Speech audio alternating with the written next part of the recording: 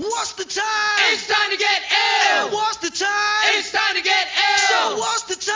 It's time to get ill. Now what's the time? It's time to get ill.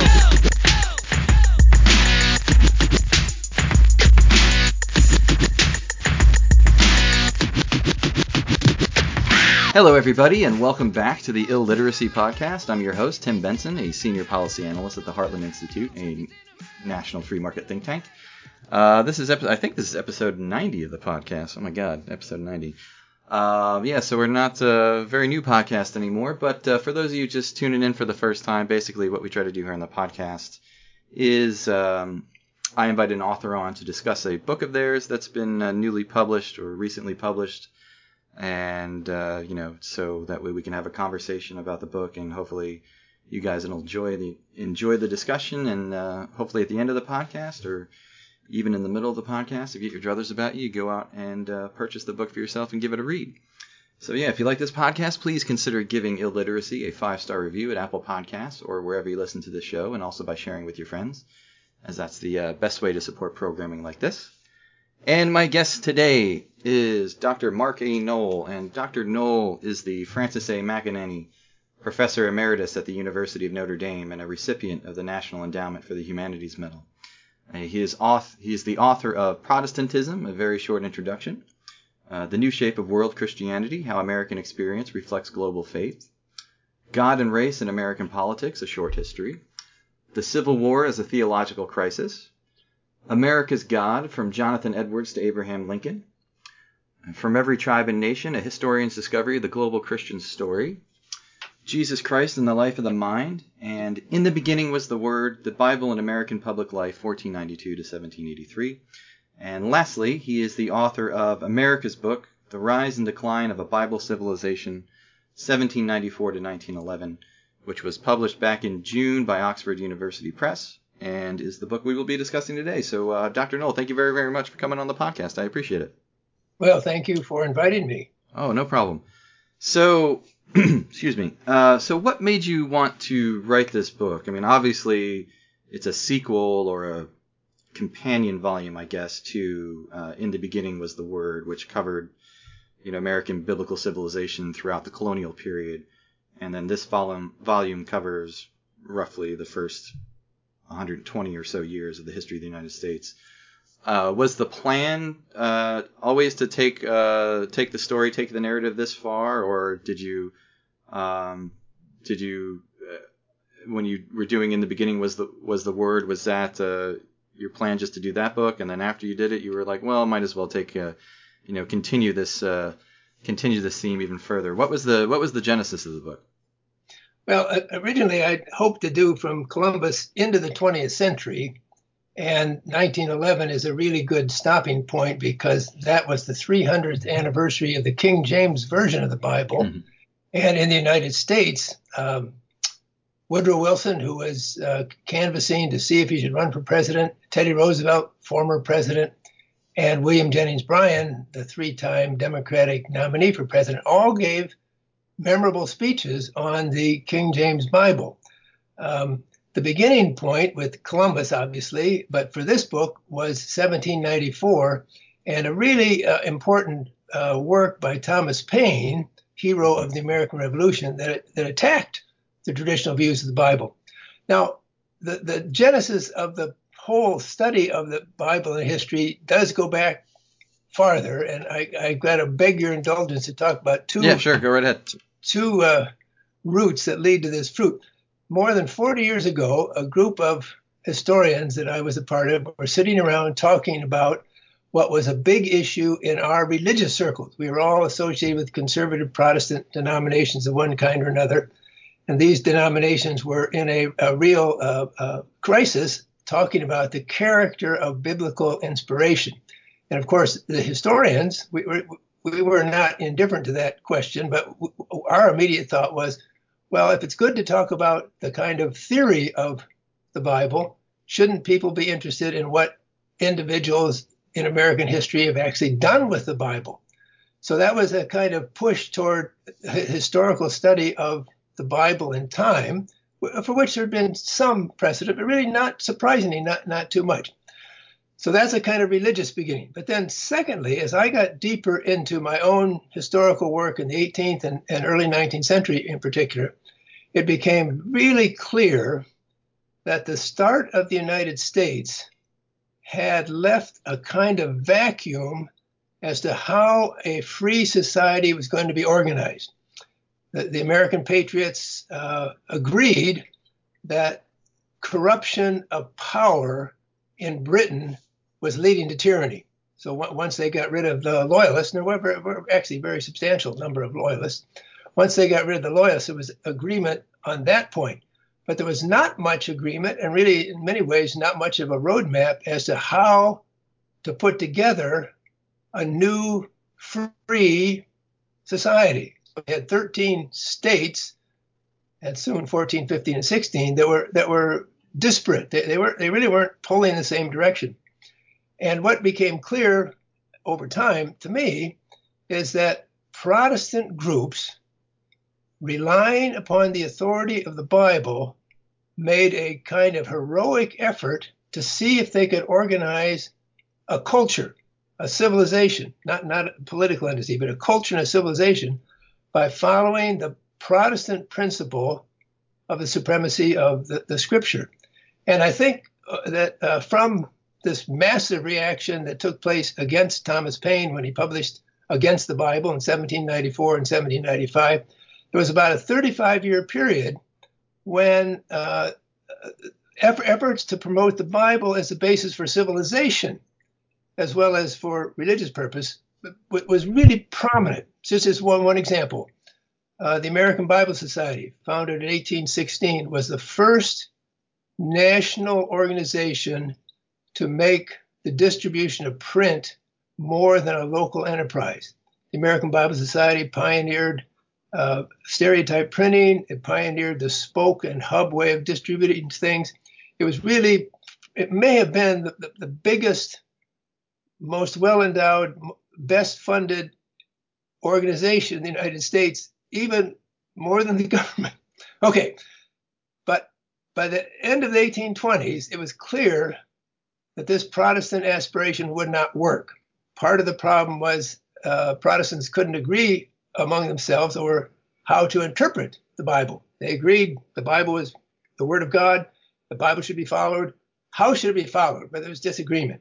And then increasingly in the 1820s and 1830s, there was massive disagreement over what the Bible said about the American system of slavery.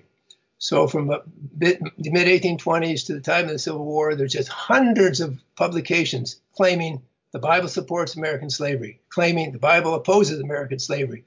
So when you had that kind of disagreement, the idea of constructing a whole civilization, a culture, on the basis of biblical values collapsed, even though at this time, and really until after the Civil War, Protestants are dominant in American religious life. You have the beginning of Catholic immigration. There's a very small Jewish population by the 1860s. Mm-hmm. But for the control of public life, Protestants are really in charge. And the kind of Protestants that were active in the U.S. were the more evangelical, more, we would even say, extreme Protestants who wanted to say the Bible and not tradition, the Bible and not authority. We're going to build a civilization on the Bible alone. And that seemed to work for a while. Of course, the pluralism that would come with more Catholics, more Jews, and eventually more people who aren't interested in religion at all, that would undercut the aspiration to have a Bible civilization. But it's really the disagreements among the Protestants themselves, and particularly over the issue of slavery, that I think brings an end to the idea that there could be a Bible civilization. Two more quick things that I've already meandered too long. But once the idea of giving up an entire civilization on the Bible, it more or less becomes impossible. The scriptures obviously still continue to have a major impact in the culture, the society, and that's the last part of the second part of the book, current book. But then another thing to be said is that by the 1830s, amazingly, there had grown up in the United States also a real fascination with the Bible among the African American communities. Now, this is relatively small scale because literacy is not widespread at this time. And there's a great deal of effort, particularly in the white South, to keep African Americans away from Bible knowledge. But by the 1830s, certainly 1840s, there are among African American communities a real strong attachment to the Bible, but that attachment is very different than the attachment of all whites, whatever they thought about slavery. So the story gets complicated by the time we get to the mid-19th century, and it's some of these complications I was trying to detail and document in the current book. Gotcha. You use a phrase in the to describe America in this period quite often in the book, or you call America in this period post-Christendom America. What do you mean by America post-Christendom? Yes, the one of the real strong impetuses for the American Revolution, the War for Independence, was the belief that the church-state establishment of Britain, and of course in Great Britain there's a Presbyterian church establishment, in Scotland and in England there's an Anglican church establishment, that the union of church and state, Christendom, European Christendom in its traditional form, the union of church and state was one of the principal drivers of the corruption that colonists saw in parliaments, what they considered tyrannical actions toward the colonies. So the Republican, small r Republican theory that became so widely prevalent held that over concentrations of power undercut virtue and promoted tyranny. So the new United States begins in the Constitution with the First Amendment, where we're not going to have any national establishment, national union of church and state.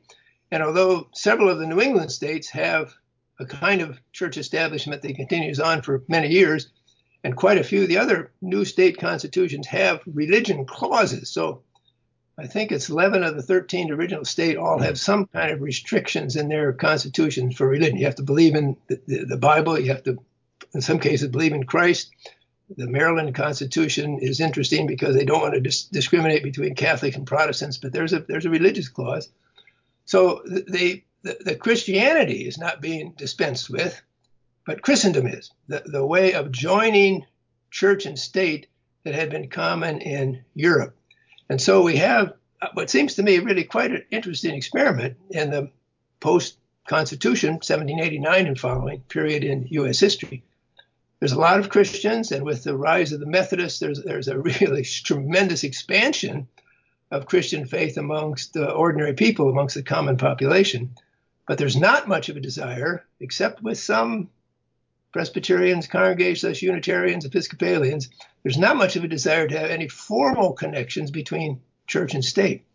And so Christianity, but not Christendom. And the American experiment for many of these Protestants, and then later on for Catholics and Jews, and eventually Muslims, the American experiment is how do you maintain a traditional religion based upon Scripture in a situation where you're going to do something that is almost unknown in Europe? You're going to say, well, the churches and the state aren't going to be connected. We're not going to take taxes from the state to support the churches, or we're not going to have a whole lot of connections between the churches and the state. Now, there were more that just existed because people didn't know what else to do in those early days. But there's a deliberate turn aside from what had been the main European pattern. Okay. So another thing, you talk about a bit about this in the book. What is the difference between arguing from Scripture and simply using Scripture to support an argument? And why is that distinction critical or crucial to have a balanced assessment of the Bible's place in American history? Right. So because the colonies are British, the cultural presence of the King James Version is almost universal. So in the revolutionary period, for example, we have a lot of people, particularly in New England, but not only in New England, a lot of patriots who say our struggle against tyrannical Britain is like the struggle of the Israelites in the Old Testament, the Hebrew Scriptures, against the Pharaoh of Egypt. Of course, there were a few loyalists who said just the reverse, that the patriots were acting like Pharaoh. But the main patriotic voice was to say we have an analogy. George Washington, who is a kind of reserved Anglican Episcopalian churchman, nevertheless quotes from the Old Testament when he talks about how great it would be if people could live under their own vine and fig tree. It takes a phrase from the prophets in the Old Testament, uses it many different times. He's not arguing, he's not using any theme from the Hebrew Scriptures from the Old Testament to make an argument, but he's using the language. Tom Paine's Common Sense from 1776 was different. He actually was arguing against monarchy of any kind, and he tried to use the passage from the first book of Samuel, where Israel asks for a king, and the prophet Samuel says, no, this is a bad idea. Kings are going to just make your life terrible. And Paine said, well, this proves that the colonists should throw off the king. That kind of reasoning was rare. It was much more common to use symbols, exemplars. Benjamin Franklin and Thomas Jefferson were charged by the Continental Congress to come up with a seal for the United States. And their first idea was to have images from the deliverance in the book of Exodus, where God had brought the children of Israel out of Egypt. They weren't making an argument, they were just using the language. Now, as we move into the 1790s, early 19th century, there are more people who begin to argue that the Bible should be followed as a guide to life. And those people who made that argument were joined eventually by a great crowd of Americans who turned to the Scriptures for guidance, not just exemplars, not just analogies, but guidance on the question of slavery. Should the American system of slavery be approved, lived with? Some of the people who thought it should be lived with didn't like it, but they still wanted to have some moral guidance. Or should it be dispensed with? And on that question, it was much unlike Jefferson and Franklin saying, well, we need an image from the Old Testament. They said, well, look, here's what the Pentateuch says. Here's what the Apostle Paul said. Here's what other passages of Scripture say about whether it's right to hold people in bondage or whether it's wrong to hold. So we get an argument trying to move not just from the symbols, but really the substance of how to build a society. And that's the difference that I think is important in recognizing the varied and multi-level history of a moral authority like the Bible. Mm-hmm. All right. Back to Tom Paine for a second, The Age of Reason, which he said comes out in 1794. He talked a little bit about it, but this book is sort of massively important, and the responses to it, Paine's writing are become almost like something of a cottage industry in the United States and even in England. But the controversy over Paine's work, over The Age of Reason, this controversy is going to foreshadow much of later American history of the Bible. That's right, and this was a kind of historical matters hiding in plain sight. So everybody knows about Tom Paine's Common Sense, 1776. It was the landmark work that pushed many Americans who were nervous about Britain into concluding we got to get rid of the monarchy. Paine, by 1794, has gone to France. He's actually in prison because of the machinations of the conflicts in France. And he writes The Age of Reason to complete what he says is the liberation from past tyranny that he begun in Common Sense. And for Paine, the liberation from past tyranny means the liberation of mind from enthrallment to the belief that the Bible is the revealed word of God. So he writes this pamphlet in 1794, sends it to Britain, it's published. And in Britain, he writes the second part in 1795. In Britain, there are legal challenges and actually a judgment of court against those who are promoting this work because it is undermining trust in the establishment. In the United States, the new United States, there's no legal proceedings against the distribution of the Age of Reason, and it's widely distributed. There's something like 15 reprintings within a year or two, and there'd only been 20 reprintings of Common Sense in 1776. But in the United States, the reaction is not formal and judicial, but it's informal and, we would say, democratic. So within just a very few years, there's something like 80 separate printings in the United States of works opposing the Age of Reason, plus then an awful lot of writing against the Age of Reason in newspapers.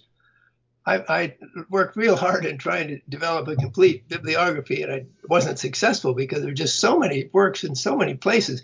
There probably were 2 separate American publications that said Paine's on the right course, but at least 80 that said no.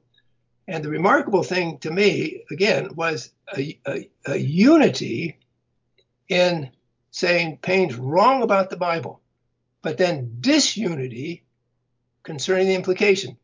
So you had Presbyterians and Congregationalists and Episcopalians writing against the Age of Reason, saying Paine's wrong in the Bible, and if Paine's ideas are promoted, society's going to fall apart.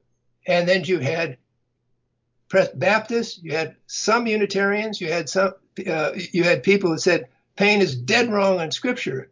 And I regret saying this because I admire his politics so much, and Paine is correct on what he has to say about the dangers of corruption from on high. So we had American unity, virtual unity, in rejecting Paine and the Bible, but very different attitudes as to what the social and political implications were of a society that wanted to be, in some sense, Christian, but rejected Paine on the Bible. And the implications going forward were that major issues of moral import would not, for the most part, be handled by the courts, but would be handled by the public democratic print. And the democratic aspect of the print is really important because by the time the refutations of Paine have come from the press, they've come from just about every state in the United States. There's a recent article showing that the very first publication in the Mississippi Territory was a substantial refutation of Paine on the Bible. So a general American resistance, but not a general American understanding as to how we move forward. And that's the division that it makes dwell at length in the book, because there are people who are worried about Paine on the Bible and as a radical, and there are people who say Paine in the Bible is terrible, but we really like Paine's politics. And those people begin to get at each other and how you build up an American society. The people who worry about Paine and as being destructive society tend to want to have some kind of an informal Christendom take the place of European Christendom.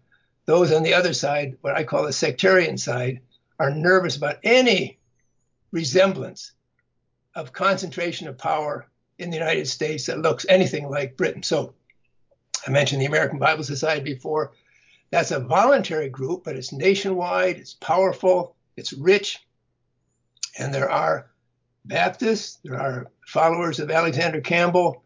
There are others who say, well, I'm certainly for the Bible, but I'm really worried about the American Bible Society having too much power. So you get an internal, mostly Protestant still, an internal Protestant division over what we do now that we're going to let the Bible remain and not going to follow Paine in the Bible, but how are we going to put our society together? Right. Okay. There's a shift you talk about in the framework of American religion and public life, a decisive shift, you say, during the administrations of Thomas Jefferson and James Madison. How did the framework of American religion and public life shift during this time? What's the big move? So when Jefferson is nominated to run for president in 1800, the Federalist Party, supporting John Adams, of course, treat Jefferson as if he's like Robespierre, the leader of the French Revolution. So it's just this.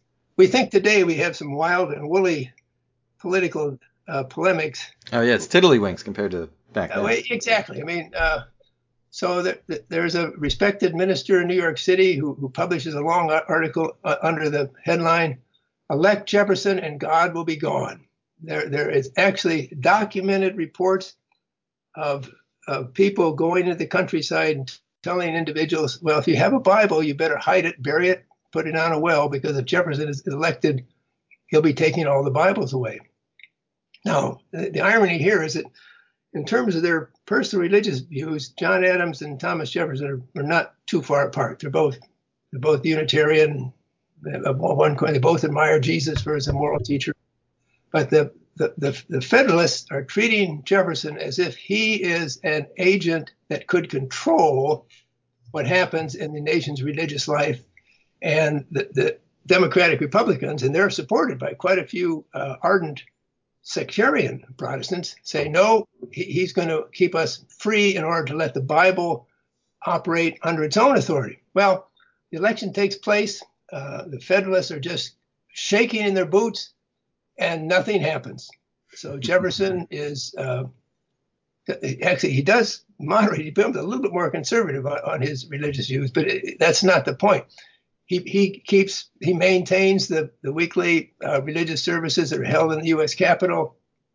He maintains the federal subsidy for Protestant missionaries working with the Native Americans. He tries to actually bend public opinion in peaceful ways. And the opponents of Jefferson, who are so worried that he would bring in a kind of French radical atheism, they begin to operate as the sectarians and saying, well, if we're going to do things, we've got to do things voluntarily. We can't rely on the government to be the supporters of religion. Jefferson may not turn out to be so bad as we thought, but we've got to get busy. And so it's in those early Jeffersonian years, 1803, 1804, 1805, local Bible societies spring up to raise money, mission societies to send agents into the frontier, mostly dealing with Europeans moving to the frontier, a little bit to Native Americans. But there's almost a complete move to democratic voluntary organization as a way to promote Christian faith, but then also Christian values. And retrospectively, this move is massively successful.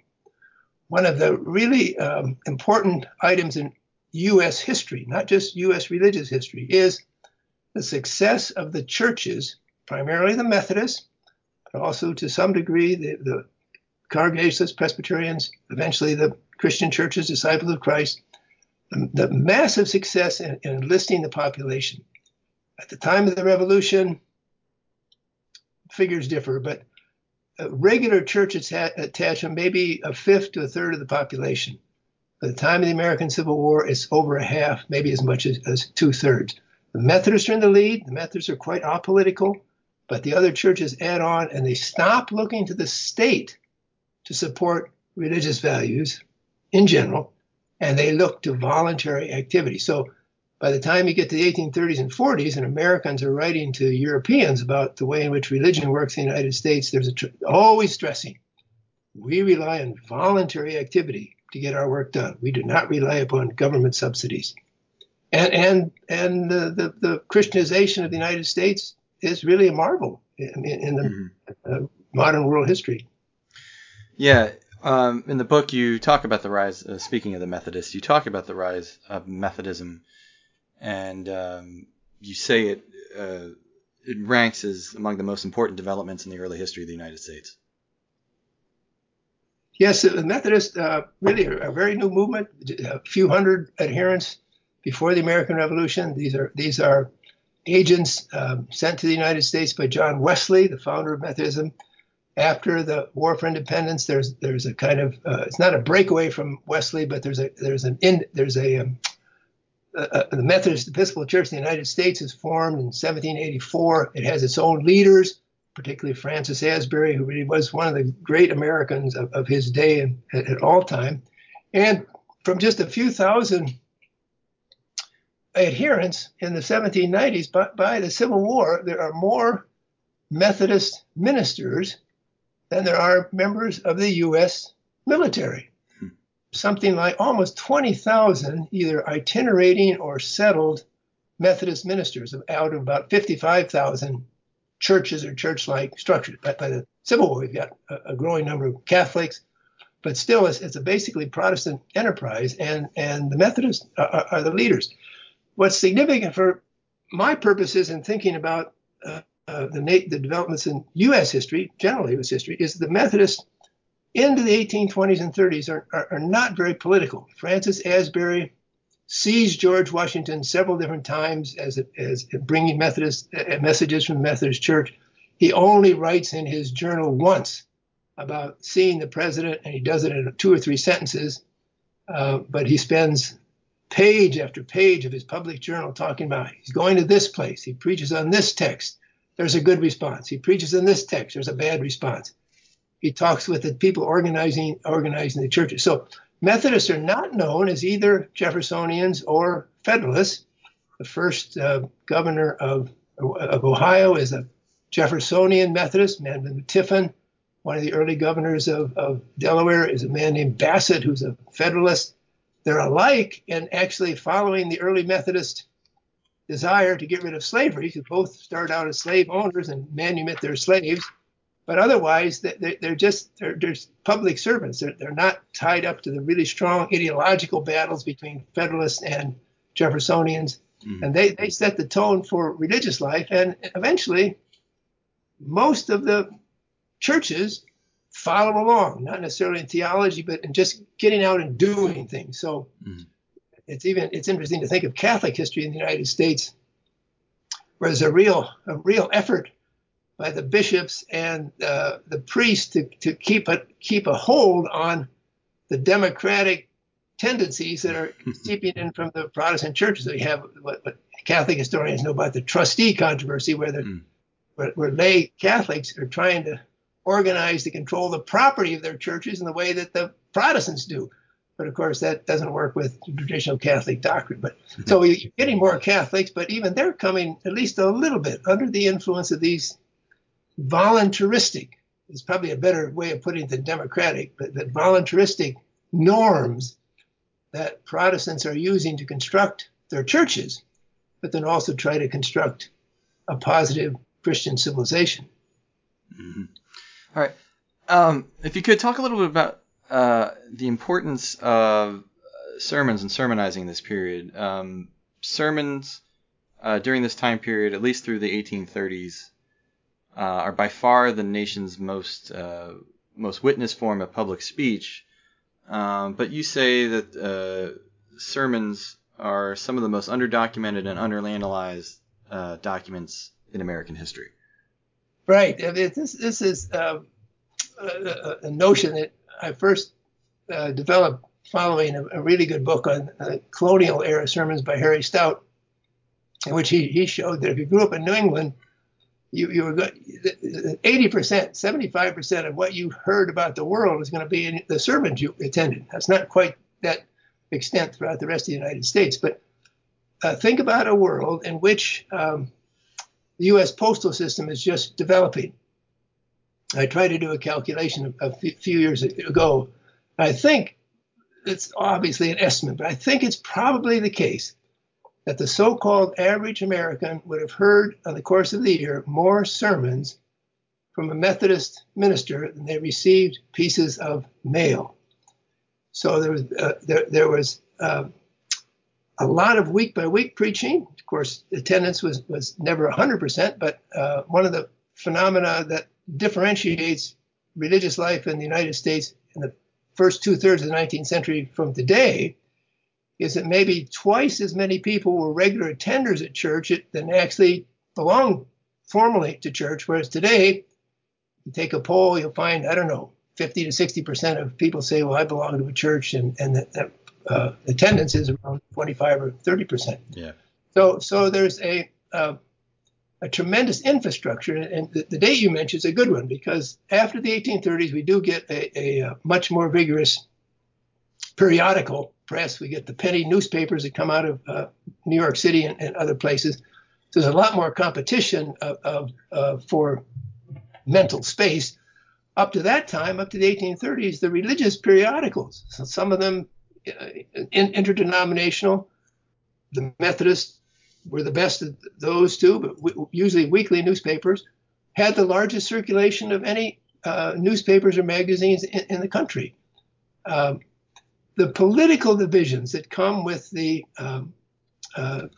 after the Nat Turner Rebellion, the rise of William Lloyd Garrison's agitation over slavery, eventually the 1850 Compromise, and then obviously the run-up to the Civil War. These political events begin to take the place in many public American lives of what had been religion, even though sermons keep going. And one of the really good things about the history books written concerning the Civil War in recent days have been how much attention is being paid to the sermons that troops heard, the sermons that were regularly offered white South, white North, the sermons that African-American congregations heard, and how important they were in reflecting, but then sometimes also influencing public viewpoints on the war itself. And after the Civil War, there still is a long and strong sermon tradition. The diary of James Garfield, who becomes president, actually the only president who's an ordained minister in the Disciples of Christ, is interesting. He writes in his diaries in the early 1870s, well, I went to such and such sermons today, heard 2 sermons. I don't think sermons are as effective as they used to be. We need to read more. So they're still there. And one of the things I try to do in the book is look at the sermons given after the death of major leaders. So Washington, Lincoln, Garfield, and McKinley. And what the difficulty was that particularly for these latter people, when there's a lot more publications, they're just never-ending reports on the sermons that were given to memorialize Lincoln, Garfield, and McKinley after their assassinations. You can trace some significant changes in what texts were used, a lot more text from the New Testament, a lot fewer from the Old Testament, and some other changes, but still the sermons are ubiquitous. Okay, shifting gears a little bit, if you could talk about the biblical presence in this time period in Black America, and what are the distinctive elements of Black biblical interpretation? So the first publications by African colonies are in 1760. Through the end of the rest of the 18th century, there are a few notable publications, but really still just a major handful. There are the amazing experiences of Elodie Equiano, a big text in the 1780s. The poems of Phyllis Wheatley are celebrated in the 1770s, but there's not a whole lot of Black publication.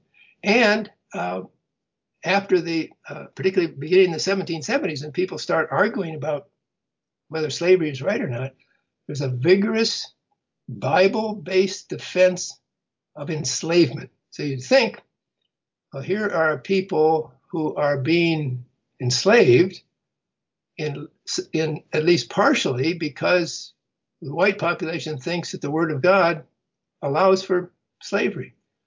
But yet it's a different story. Beginning actually in the early 18th century, but then accelerating throughout the century and on to the 19th century, there is a really significant turn toward Christianity of a generally Protestant sort, although, as a lot of good scholars have pointed out, there are oftentimes some African elements that remain in the Christianity promoted by Black people. Some of the expressions of Christian faith look like what's happening in white society. So, for example, Richard Allen, who's the founder of the African Methodist Episcopal Church, and he's an ally of Francis Asbury, the great Methodist leader, remains a consistent Methodist, but because he likes the hymnody, the works of John Wesley, the things that other Americans, white Americans, like about the Methodists. But he's also engaged in a liberationist, emancipationist, that Dennis Dickerson, the great historian of the AME, is right there, an emancipationist understanding of the Bible. So the Bible is not only a book that you read and then organize your life by. The Bible is a source of exemplars. It's a fountain of good stories that tell about the strength of God coming to help people who have been deprived of capacity to run their own lives. And there is a tradition that also is very strong by the 1820s and 30s of Black attachment to Christian faith by people who hear the Bible and take it to heart before they're able to read the Bible. Frederick Douglass would be an example of such a one, as he explains in his several autobiographies. So you're having a common attachment to the Bible in increasing numbers. By the time you get to the 1840s and 50s, you've got people like James W.C. Pennington who are just as intelligent and know how to put the Bible to use in the white way. Earlier, an AME minister by the name of Daniel Coker had written one of the most effective Bible-based attacks on slavery, and Pennington, that was 1840s, Pennington would do the same. But more generally, the Black attachment to Scripture depends upon oral transmission. It depends upon inserting the life story of Blacks into the stories of the Bible, and it makes a great deal of exemplars. So 50 years or so ago, Eugene Genovese pointed out that as African-American Christianity became significant, the figure of Moses leading his people into the promised land and the figure of Jesus, the Savior from our sins, was amalgamated. And Jesus figures are important for Blacks who can read and become really very rapidly educated in the white way, and they're important for Blacks who can't read. So people know about Sojourner Truth and Harriet Tubman as really effective anti-slave liberators. Both of these women, pre-literate, deeply familiar with the Bible, able to quote extensive passages. One of them, I think it's Sojourner Truth, was also known for singing hymns that were based upon on the Bible. So this is not learned in the Enlightenment white way. It's not referencing chapter and verse like many white men and Black ministers would do in a sermon. It's a really deep internal attachment to the Scriptures. And that will be neglected by the white society. So even though a little bit before the Civil War, but then really a lot, and I end the book with referencing to several really kind of bright, intelligent Black church leaders in the 1880s, 90s, early years of the 20th century who are writing just as positively as white church leaders. But the white society doesn't pay much attention, and actually doesn't pay much attention until the civil rights movement of the 1950s and 60s, right, to an internalization of the Bible that is, we would say, for lack of a better term, evangelical in its religious angle. Black people who followed the Christian way thought people needed to confess their sins, to trust in the Holy Spirit, to rely upon God's grace. But unlike a lot of white appropriation of similar themes, that spiritual message never was separated from the need to be physically liberated. So you get these wonderful early, where the first expository work by a Black woman is by a woman named Mariah Stewart. There's been some really nice books about her recently. She is literate in Boston, but she publishes her meditations they're not formal sermons, but they're just, every paragraph has 3 or 4 phrases from the Bible. And then you get the remarkable narrative of Harriet Jacob explaining her escape from slavery. And again, not quite to the same degree, but almost. It's this deep immersion in the Bible as a book of liberation. And you say, well, liberation spiritually or socially? Well, it's a bad question. It's just a book of liberation. And that theme, that emphasis becomes stronger, more widespread. Eventually, it's joined with a great deal of traditional learning, but it does represent a different way of appropriating the Bible than in almost any of the white communities. There's a little bit of an analogy to Native Americans, Indians, although for different reasons, the Christianization process works differently for Native Americans. Mm-hmm. Yeah, and sort of on that same theme, or at least when it comes to the issue of slavery, right, that the more conflicted biblical interpretation becomes on slavery, becomes on race, the less and less Scripture is going to influence national development, and these interpretive controversies during the antebellum period over slavery, over race, these are going to affect the history of the Bible in the United States, at least, more than any other development or set of circumstances before or since. That's right. And the reason being, obviously, there's a lot of pages in the book, and there's a detail that needs to be understood carefully. But the basic American experience was that individuals looked at the Bible and were convinced for different reasons that I try to explain. We're convinced that either the Bible is a book that at least allows for slavery. And a really important point is that as many white Bible readers in the North believe that, as probably more believe that than held the opposite view. Mm-hmm. So we're not talking about North-South division. We're talking about differences in interpreting the Bible. So wherever I come from down on this issue, if I say it's very clear to me that the passage in Leviticus 25, which says that the children of Israel may buy and pass on to their children those who are captured outside, it's very clear to me that substantiates American slavery. And the Apostle Paul, remember, said to servants, everybody knew that servants was the Greek word for slave, servants, slaves, obey your master in the Lord. It's very clear to me that the Bible allows for slavery. But then I hear someone say, well, no, you're misunderstanding the Bible. The Bible really pushes in the direction of liberation. I'm going to conclude that person is really not taking the Bible seriously.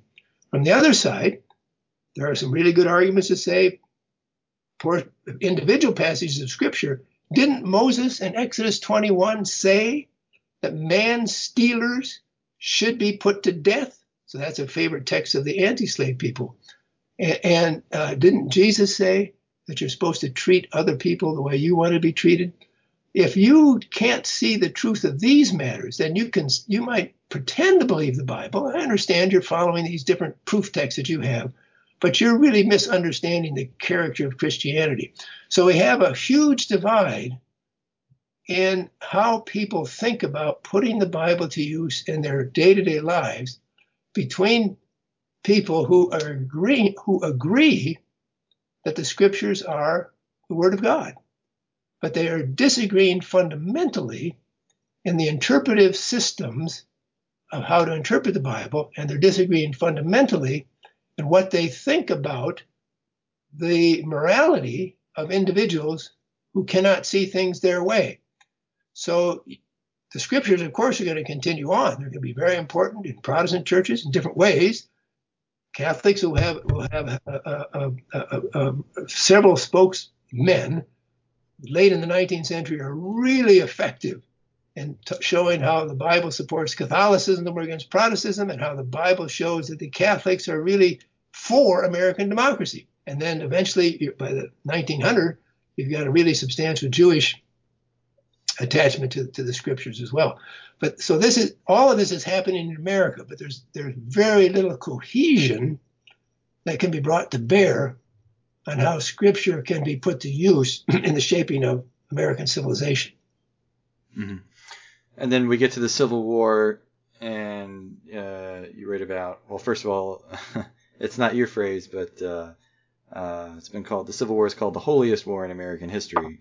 And then the Civil War and its immediate aftermath is where you write that this sort of engine of Anglo-Scots American Protestantism that has made Scripture so central to American public life really begins to run out of steam. And then after the 1860s, as you said, when you mentioned the arrival of my guys, the Catholics, mostly, a lot of Catholics, post Civil War and right. Going forward, and then Jews as well. The history of the Bible is going to become much more complex and much more genuinely pluralistic. That's right. In many ways, I'm a Protestant, but I don't think that was an entirely negative matter. The negative part is that, as Alan Guelzo of Princeton University has said, later in American history, for example, in how to respond to the boom in industrialization, the great growth of cities in the last third of the 19th century, later in American history, it would have been good to have a moral compass that most Americans thought was a word from God. There wasn't one. So that's a deficit. But the advantage is that if groups are not able, for the most part, able to move from their beliefs about the Bible to getting a voluntary agreement on those views about the Bible, then, in my view, at least some of the attention should be going back to what the sacred books do to support your religious group, your religious community. Mm. And I do think that in some ways, not having an informal Bible-based civilization can be a good thing if the scriptures are kept for the use of religious purposes primarily, and not made instruments of voluntary coercion for the society as a whole. That's not, I didn't explain that very well, but no, I got you. I want to say the title is The Rise and Decline of a Bible Civilization. I want to say there are some things that were lost when the ideal of a Bible civilization went down, but there also were some things that were gained. So it's not a simple story that with moral good guys and moral bad guys. Right. Back, I guess it's back to sort of on the same time, looking at the Black experience with Scripture. How did the singular character of Black reliance on Scripture stand out, in the postbellum period? So, during Reconstruction, during the Jim Crow eras, how did, like I said, how did that singular character stand out? What I think happened was that the relatively informal, you can even say relatively inchoate, Black attachment to Scripture strengthened in the wake of the end of Reconstruction. There had been, from 1865 to about 1875, a 10-year period when there's the desire to learn to read, the establishment of colleges in the South. Some Black agencies started, some started by northern white philanthropic groups, saw a real advance in public Christianity in African American communities. But then the end of Reconstruction, the tightening of Jim Crow, the segregationist ethos that prevailed throughout much of the United States way into the 20th century, these things meant that the opportunities for living a fuller life outside of restricted communities were cut short. In that situation, there are just a lot of very strong, positive Black church life. Some of it is desperate. It's the only domain where Black people have control over their lives are the religious group. Some of it is religious plus cultural. So I was able to identify, and thanks again to, I mentioned Dennis Dickerson, but scholars like Alan Callahan and Vincent Wimbush have done a terrific job of their own scholarship and mobilizing others. But there are people like Alexander Crummell, a terrific preacher who is shrewd about African history and American history, who teaches at different places. He's in Africa for a while. He's back in the Episcopal Church, actually. I end the book, The Proper, with Francis Grimke, Black Presbyterian minister in Washington, D.C., who sounds like a fundamentalist when he's talking about the need for Jesus. And he's a founder of the NAACP, mm-hmm. and a supporter of W.B. Du Bois. He writes, it's really interesting when he writes about Du Bois. This will be a little bit later in the 1920s.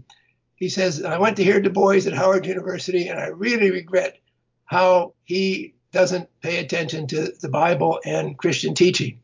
But he sure is a terrific person in supporting what our community needs in society. So here's a person who, unlike almost all of white society, who is very active in movements of social justice and very traditional in his religious views. He's excited when Woodrow Wilson becomes president because Wilson has written an article about how important Sunday school and study of the Bible is. And Grimke actually writes to Wilson. He says, Mr. President, I know that the Negro community would have said, we'll really appreciate your leadership because you trust in the Bible. But then just a few months later, he writes to Wilson again and says, Mr. President, I'm terrifically disappointed that you've resegregated the civil service, that you have pushed back the small amounts of progress we've made in a liberationist sense.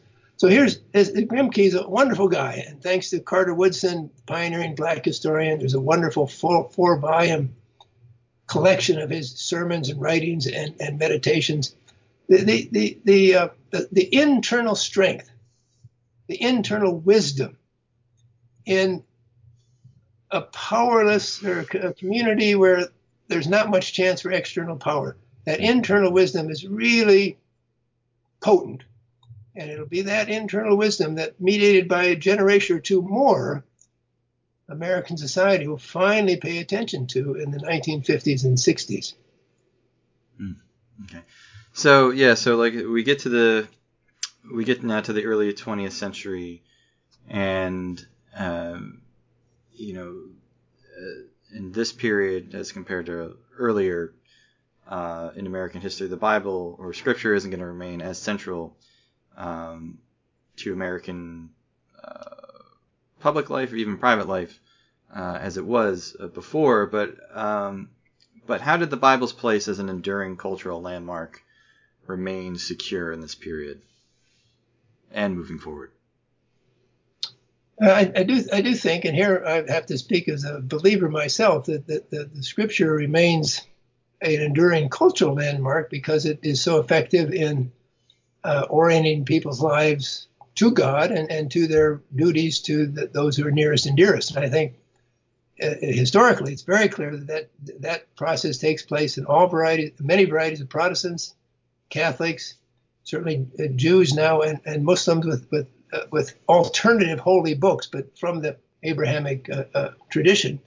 So that there is a religious anchor.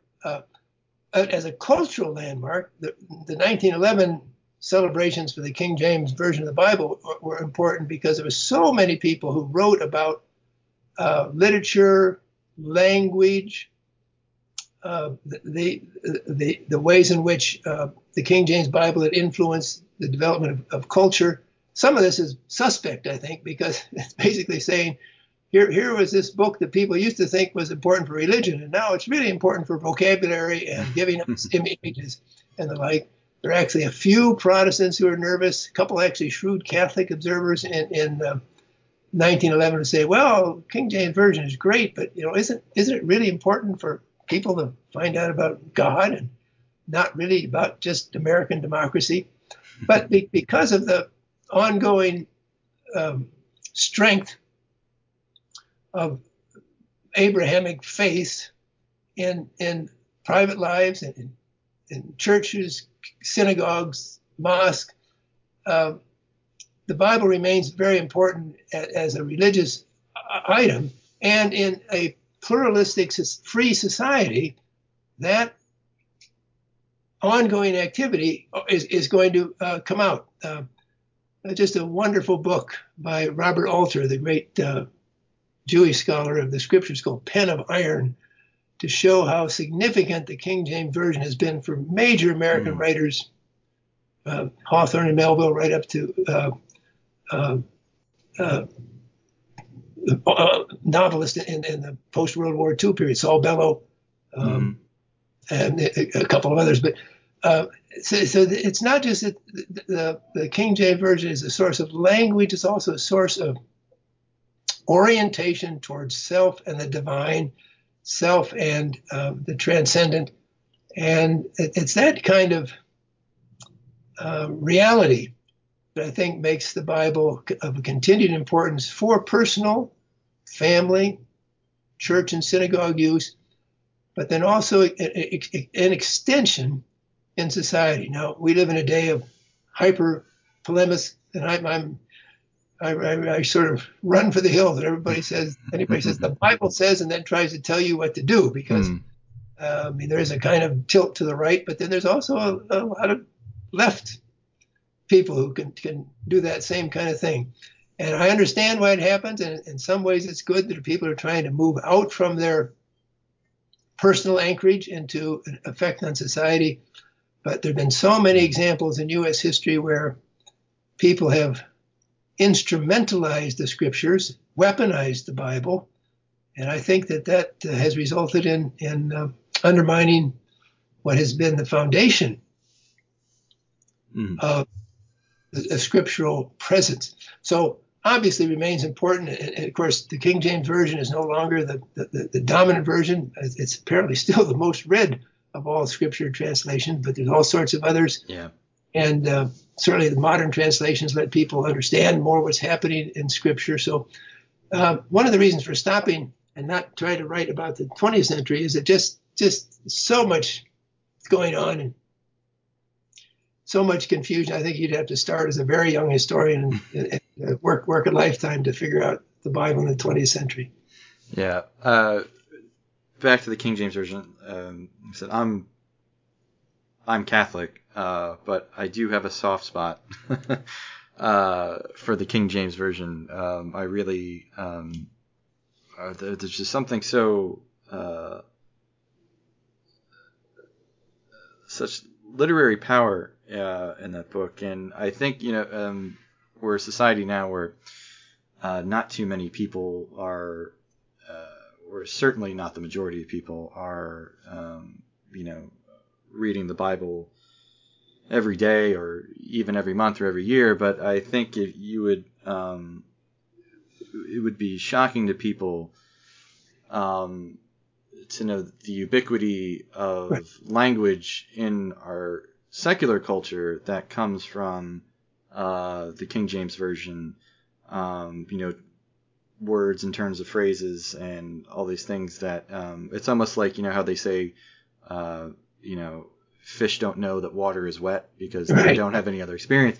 But I think if you'd just show people where if you just had a list of like I said, different phrases and allusions and all these things that came from the King James Bible that are just part of everyday speech, it would really sort of shock people. And at the same time, that's part of the tragedy of people not being familiar with with that Bible, or at least that version of the Bible anymore, is that it's sort of a loss of cultural literacy when they may encounter it in language from the King James Version in a novel or even in a movie or a TV show or something like that. They may not understand, where that language comes from, what and how the author or the writer or the movie screenwriter might be trying to make an allusion to something, and people might not get what that allusion is because they just don't know, the context from, where that language comes from. Right. I think that the book I mentioned by Robert Alter is just terrific in that regard. It shows how many of the titles, for example, William Faulkner's books, Absalom, for example, and then in many, the great works of literature, the Moby Dick is just Captain Ahab. You just can't understand it. That's just sure. But back to your comment about groups not raised in the Protestant tradition, I discovered in working on this book that when Francis Patrick Kenrick, the Catholic Bishop of Philadelphia, said about his own translation of the Bible into English because he thought American Catholics needed their own version of the Bible, he wrote in the preface to the first, what he first published is, "I am full of admiration for the King James Bible. Yeah. And I'd like to have as much of that retained, but we need a scriptures that are for Catholics." And then 50 years later, Solomon Schechter, the great Jewish scholar who migrated eventually to the United States and played such an important role for the Jewish Publication Society, he helped sponsor and really was a driving force behind the New English Jewish translation of the Hebrew Scriptures, 1917, 1918. But he said the same thing. We need a Bible translation to English for Jewish communities. But I want to pause and say how wonderful the King James Version has been for all of English language civilization. So even these, so to speak, competitors recognize exactly what you've said. There was a lot of good material published in 2011, the 400th anniversary of the King James Version, although just a kind of a drip compared to the huge outlay in 1911 that pointed out the hundreds of phrases that they actually often go back to William Tyndale's English language Bible that the King James translators use, but just how thick they are in the English language even to this day. Mm-hmm. Yeah.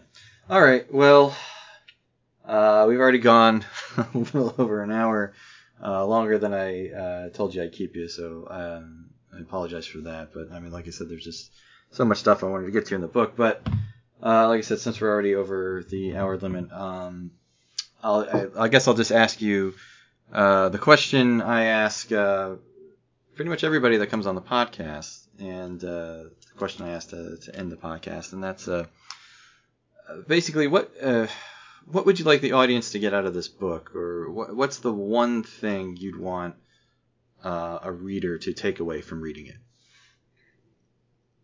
One thing. So I'm an academic. I'm going to have to. I think. I mean, it can have subsections, and Yes, I'll do one sentence with a clause. I think I've tried to show how very significant belief in the Bible was for American history, while also showing the potential and pitfalls when a religious book like the Bible becomes so actively involved in shaping the direction of political and social life. All right. Well, very well put. Very succinct. Very well put. All right. Well, before we go, is there anything else you'd like to plug while we're here? Any other appearances or any other things you're working on or anything like that? No, this book took an awful long time to do, and I'm kind of recovering from the shock of having it done. I do appreciate your having read the book carefully. How long did it take you to do the book?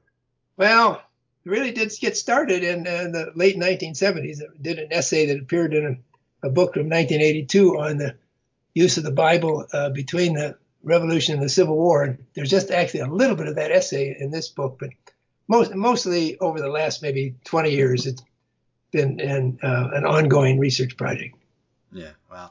Well, you can definitely tell when you read it the amount of care and thought and diligent scholarship that went into making this book. It really is I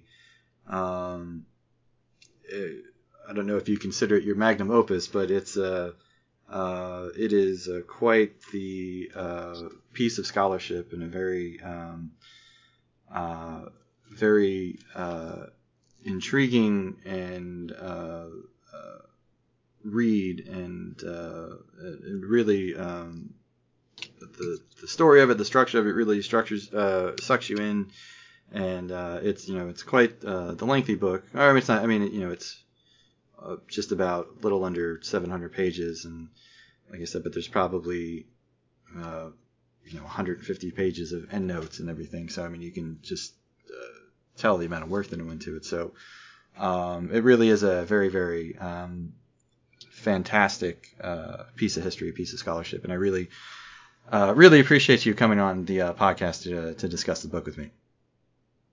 Well, thank you very much. It's been a delight to chat with you about the book. Yes, thank you very much. And and the book again, the name is America's Book: The Rise and Decline of a Bible Civilization, 1794 to 1911. The author, Dr. Mark A. Knoll. So make sure you guys go up and pick up that book. And again, if you like this podcast, please consider leaving us a 5-star review and sharing with your friends. And if you have books you'd like to discuss with us on this podcast, you can reach out to me at tbenson@heartland.org. That's TBENSON at heartland.org. And for more information about the Heartland Institute, you can just go to heartland.org. And we do have our Twitter account for the podcast, so you can reach out to us there. Send us a DM. Give us a follow. If you have any questions or comments or anything, you can always reach out to us there. Our Twitter handle is, what is it? At @illbooks, @ILL books. So make sure you check that out. And that's pretty much it. So thanks for listening, everybody. We'll see you next time. Take care. Love you, Robbie. Love you, Mom. Bye-bye.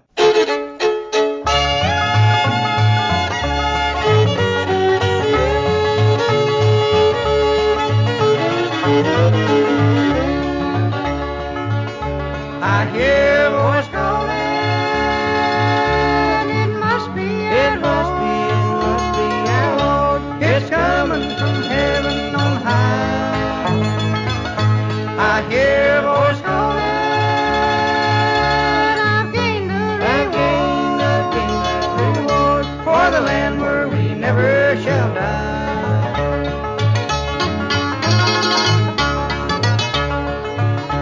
The Savior who died on cruel Calvary, He shed His lifeblood that the world might be free. So follow His footsteps up the narrow way, and be ready to meet Him when He calls on that day. I hear a voice calling.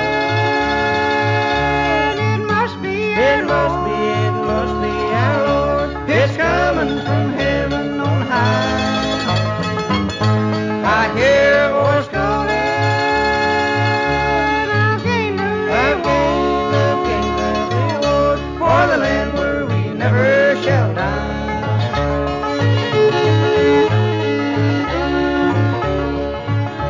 The Savior has paid a great price for me.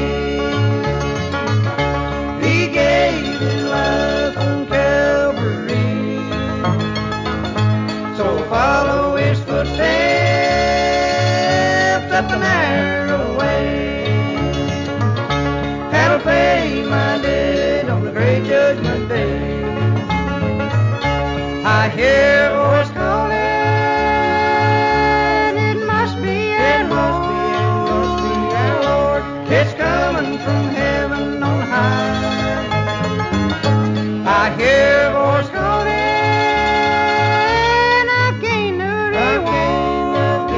reward for the land where we never shall die.